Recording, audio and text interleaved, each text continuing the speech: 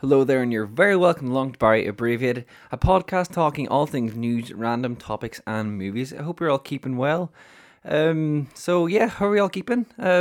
It's been a few weeks, but here I am, here you are. Let's not waste any time. Just get into it. Episode 25. Jeez, that's actually quite a lot of episodes. Think about it. Fair play if anyone's actually listened to all of them. How are we going to kick this episode off? We're going to start with a bit of local news. When I was home there during the weekend, I was just reading the local newspaper, and there was this wee story that did catch my eye, and it's about a group of youths that are terrorising the visitors to Ballymacool Park in Letterkenny. And if you don't know where that is, it's the park that's kind of close to the Aura Centre side of the town. It's like across from the St Eunice pitch. So the report is basically saying that a group of between 30 to 40 youths are gathering in the park and like partaking in unsocial behavior or like generally intimidating people. It's like you kind of know yourself, just like a group of kids hanging around. And I'm not sure if you've seen New Girl, if you have, fair play to you, you've great taste. But there's a part in this series where Schmidt, he's parked his car in like this dodgy neighborhood, and then when he comes outside, like all his wheels are stolen off his Jeep, and he just comes out and says, like, "Youth." And I feel this is how a lot of people in Letterkenny are feeling right now. And actually, funny enough, a few weeks back, myself and a few lads here in the house, we were at this park, and there was same as like the reporting in the story. There was a group of kids, and they actually just started shouting at us as we were walking past. Now we didn't react or say anything because there's no one in that argument. You know, it's a group of kids, and then if you do say anything to them, you're just like an adult just shouting at a group of kids. So you lose that battle both ways. To try and stop this here, the people have requested to like get a warden or like someone to like monitor the park to try and stop it from happening in the future. And if that does come to pass, I would just like to wish the person that does that all the best luck. To just have to deal with a group of kids who will literally want to do anything except what they're told. Best of luck. I can imagine they will have an absolute ball with them, with someone just trying to tell them to break up or whatever. But yeah, that's kind of, I don't know if it's not really a good news story, but I thought it was kind of funny that is news in this day and age. But anyway, moving on to bigger stuff. The European Super League is something that blew up and went down like a lead balloon this week. Before I actually get into this, my football knowledge would be not quite what it used to be. I did a little bit of research into it, so hopefully I've got a bit of a scope on the whole thing, but please don't go send me messages if I have some of this wrong. What the European Super League was supposed to be is kind of the competitor to like the traditional Champions League that we have every year. But it also is separate to UEFA, who organise all there, so it was a separate organisation trying to set this up. Before all this went down, some of the big clubs in Europe signed up to this. Like there was huge money to be gained from entering it, so obviously there's that motive. And the Sky, they reported on there was like some of like 6 billion put into this. So of course the owners, they wanted in on this. You know yourself, the yacht doesn't run all by itself. And kind of then to like as a motive more like you could say like kind of coronavirus, like with ticket sales and stuff just not being possible, they were a bit out of pocket. So this kind of the proposition of a Super League, it kind of fell into their lap and they just kind of went with it.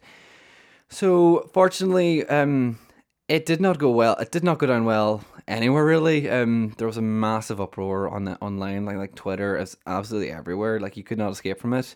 Like football pundits, everything, like you'd Gary Neville and like Roy Keane and everything like shouting out about it. But fortunately the whole thing did not go ahead. It kind of all spawned from a bad place. Like it really was more about just making money.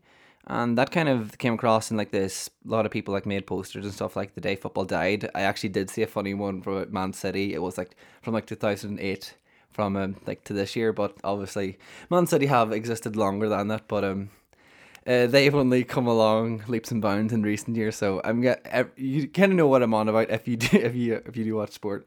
But yeah, the whole thing is profit driven, and luckily so. It does not look like it will be happening anytime soon.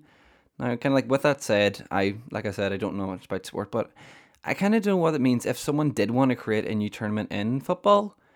Like, I'm guessing what they've learned is don't do what they did. But yeah, I don't sure now if anyone did want to create a new tournament, how that would go about, because clearly people are not a lot up to the that. So yeah, that's kind of just the two main news stories I have for you today.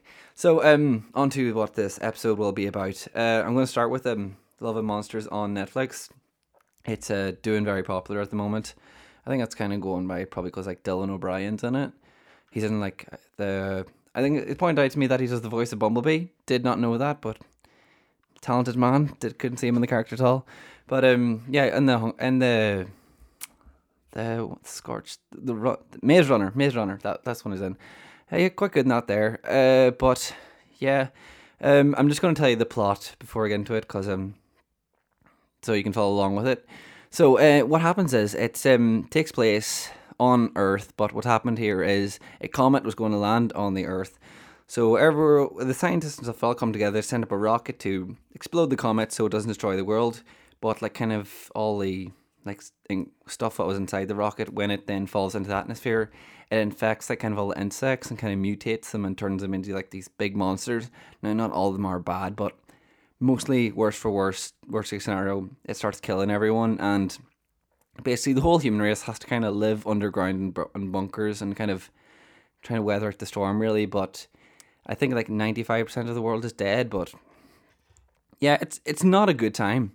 So kind of from there we follow our main character Joel. He is very much in love with his girlfriend when this all went down, and then like he's kind of left by himself, and he's in this group, and he's basically trying to find her, and he spends years and years working on a radio trying to find her. Basically he does get her and realizes she's only like 85 miles away. So he wants to go out and trek into this land where he basically there's death at every turn, and he does go for it. In the end he does get to the girl, and she turns out that she had a relationship with another guy, and she's not all too fond of him after the years and years of separation. But unfortunately, Joel, that never crossed his mind that she might have moved on. And then he kind of goes like, right, okay, right, well, there's nothing here for me at your camp, and then goes to maybe go back to his own crew. And I kind of just look from there. So that is a very much abbreviated version of it. So yeah, let's get on to my thoughts. I gotta be honest with you here, folks. You probably heard from the way I described the plot. I did not think this was great. I thought the whole kind of story was pretty poor.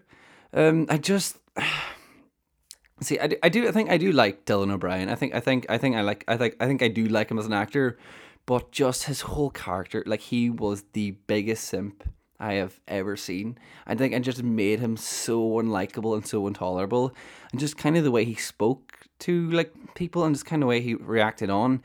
Like we get it that he wants to prove himself, but he's just so unaware of like how he is incapable.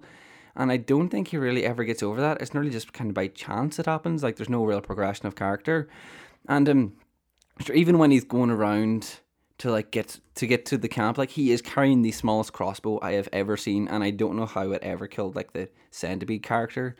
So yeah, like I just thought it was like you're just so deluded after this girl, and it just makes him like it's almost painful to watch.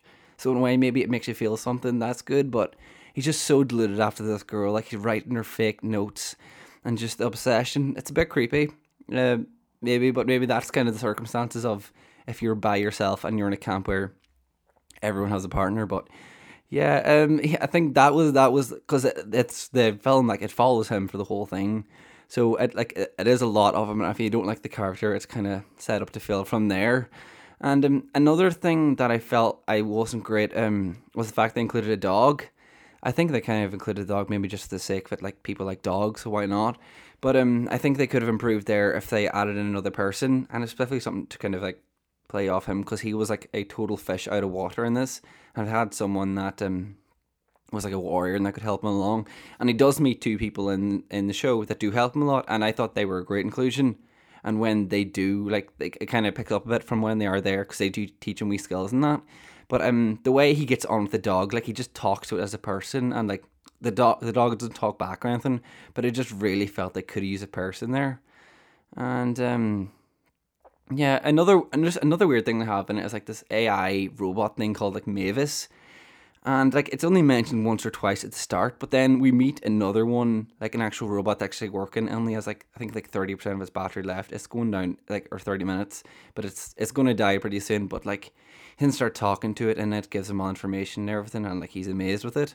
But then at the end of the show, like he tells all his friends about it, and they're all amazed at this technology. It's like it's just a bit weird because there's no attention really brought towards it, and then the fact that they've this whole amazement with it, like it just feels very contrived, I'd say call it, but it was just a whole lot a bit weird. Now I think that's kind of enough of me thrashing it. I think some of the positives of it, I think the concept of the whole world had mutated with like insects going after like I thought that was pretty cool. I think it would be pretty if they kind of explored that world more. I was like, and maybe if they focused on the girl Amy, who Joel liked in it, like her story, how she survived it, and then how she kind of moved on from him and actually like meet other people, and like how her role and her like tribe came to be. I thought that could be something maybe more cool, but you never really know with these. This could just be like a one shot thing, and that could be it. I was wondering actually, is it part of a book? Because I thought it kind of flowed a little bit like a book. It like jumped a bit a lot, trying to cover everything.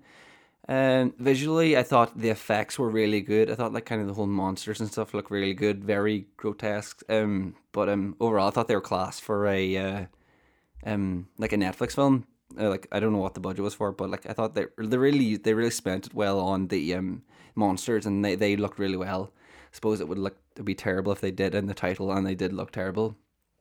So yeah, another wee surprise cameo that I was not expecting was like Heath Braxton from Home and Away was in this. And, like he plays the villain in it. He's in it very brief, but honestly, his inclusion did make me wake up a bit. So if anything, that's something to enjoy. Just kind of the novelty of seeing him on screen again. So yeah, that was nice. Uh, Now to conclude, I know it's that in real life. Who says that in real life? But my verdict on this would be, I'd have to give it a worst movie ever. Don't watch this if you do want to be entertained. It is something to throw on in the background, but yeah, I couldn't advise anyone to watch this film. It's not great. Okay, moving on to the second thing hoping to talk about today is Drive to Survive. And Drive to Survive is basically like a documentary series following a season of Formula One. And so like there's 3 seasons of it out now. I've currently watched all 3 in the past few weeks. I couldn't get enough of it, to be honest. I thought it comes out like the format's really good. The way like it's only like a brisk 40 minutes, even less, kind of depending on the topic, and it kind of follows each team along, which is very cool. I thought one of the teams was my favorite, not like one of the best teams, but Haas. Just like they're so entertaining, and kind of like the whole struggles they have, and kind of the drivers. Now they're not the best. Like Grosjean, like I think that man is very reckless. He's a danger to himself and other people out on the track, and kind of the whole crashing him. That was unbelievable. I knew he did survive it, but like just watching the whole thing, it was crazy. I think Gunther, they're like kind of man in charge of the two of them. Like I feel so sorry for him because he's nearly looking after like kids, but like just the pressure on that role, it is unbelievable. And like in the show, they really get that across how like you have so many different factors coming into play, like just not the actual race itself, but like the pressure that goes into like the qualifying, and then the pit team, and like then your boss on top of that who's funding everything. Like it's unbelievable. It's not a job I would want. And then like you kind of meet other people as well. From like Christian Horner from Red Bull. He's actually married to one of the Spice Girls, I believe. But when I first met him, like I did not like them. Like I thought he came across as very two-faced. But I think as you kind of get through the series, you kind of learn to like that's kind of how you have to be. Like you can be nice to people, but behind your back, you gotta be brutally honest. And if people aren't cutting it, you gotta let them go. But I think Red Bull were like kind of come across as a very kind of cool team. I thought the gear they have was amazing, and I'll get to that later on. But another team, Ferrari. In my opinion, I thought they're a bit full of themselves. Like they never really did anything fantastic. Like they're always there, but never really had an impact on like kind of the standings and stuff. And to be honest, like their whole like red thing they got going on, I felt it was a bit overwhelming and a bit too much. But I suppose you can't really complain. Like Ferrari red, it just goes together. Mercedes-Benz, on the other hand, I absolutely love just like the man in charge, like his name. It's like it is so good. I can't believe it. Like imagine name your child, but like his name is like first name is Toto and second name is Wolf. Like there's such a contrast in like total like power shifts. Like Toto, it like sounds like some so mystical, and then Wolf. But he's great. I think he's like kind of sense of humor. Him and Christian Horner kind of have a great relationship. You see them play off one another, and the competitiveness as well is always there. I kind of felt sorry for their driver Valtteri Bottas. Like he's second fiddler to Lewis Hamilton all the time. He's obviously winning most of the races because like he's a really good driver, and Mercedes Benz have usually an amazing car. But yeah, like I think in a way he's a little bit deluded that he is like kind of he doesn't see himself as the second driver because he clearly is. Maybe he's just saying that for the cameras because he has to need to tell himself to try and convince himself. But poor man, I would not want to be in his position. Another drivers. I really like Daniel Ricciardo, like the Australian. I think he comes across as like a really just kind of a nice guy. Obviously super competitive and stuff, but he just is smiling all the time, and I love how that's kind of identified with him because in like one of his team photos they have the face masks on because they shot this during COVID, and like they have his smile in it as well. So yeah, he just looks like a very cool guy. Um, One person I did feel like got him shafted a little bit, but I think it's kind of worked out for him in the end. Is Pierre Gasly, and he did originally have like a run with Red Bull, the top tier team, but like he just wasn't performing, and like his confidence I felt was really hurt a lot through that, and so they then decided to do with Red Bull. Luckily, they have like a secondary team like called well, see they change the names all the time here, so that's a little bit confusing, but Alpha Toro, I think is the name of it. But like he's since then gone back down to that team, and he's like performing really well there at the moment, which is great to see. I don't know now will they move him up or not, but he's getting on really great there. But it's kind of annoying for him, for like you work all this time to get up to the top of your team, you get there, you don't perform, but in a way he's been given a second lifetime, so I think he should be grateful. And through this documentary, is like one of the things I was blown away by is the sheer amount of media attention that the drivers receive. Like from the day, the day you're on track, a camera is shoved in your face everywhere you turn. Like you're receiving interviews and stuff. It's unbelievable. And like on top of that, now Netflix is now following you around with the camera, so that is absolutely great, and I'm sure they love that. But I'm guessing they need the money, like, because if you just see like the amount of wealth you need for this sport, it is insane. Another thing I really liked about this documentary is that you like the politics at play here is insane. Just the importance of money, like the difference in like some teams, like they can only maybe have like so many cars a year. Like so, if you crash, like that is a serious like put money out of their pocket because like they obviously have to make new parts again. But other people not so much. And like you kind of have all these races going on in like different positions. Like you think everyone's trying to go for 1, 2, or 3, but actually just simply getting to maybe that fourth or fifth, like kind of that mid tier, is almost probably the most exciting because like Hamilton, you'll have Hamilton, like Mercedes, Ferrari, and Red Bull all kind of fighting for like the top 6, but in between there, like you have like the McLarens and like the Racing Point, and like it's really exciting there. Um, but yeah, it just really opened my eyes to like how brutal and cutthroat F1 is, and like kind of even like your teammates, someone that like you think you should be working with, they're actually your closest competitor because you have the exact same big car. So like if they're performing better than you, it shows that they're the better driver. So even someone that is on the same side as you is like someone that you were exactly critiqued against, which I can imagine isn't the nicest. But I think it's really nice when it works out well. Like you had that with Norris and oh, I can't think of your man's name off the top of my head. He recently just moved there from McLaren. I think he went to Ferrari. Please don't at me if I got it wrong. But they had a kind of a great relationship for a bit, which hadn't really been seen for a while. But that was really nice to see. So the verdict, I gotta give this the best series ever. I used to watch F1 when it wasn't on Sky, like as a kid, and it just totally brought back the passion I had for the show. I've actually since bought myself a Red Bull zippy jacket, and I absolutely love it. So it wasn't too much as well. So yeah, that's my verdict for the reviews of the shows for the week.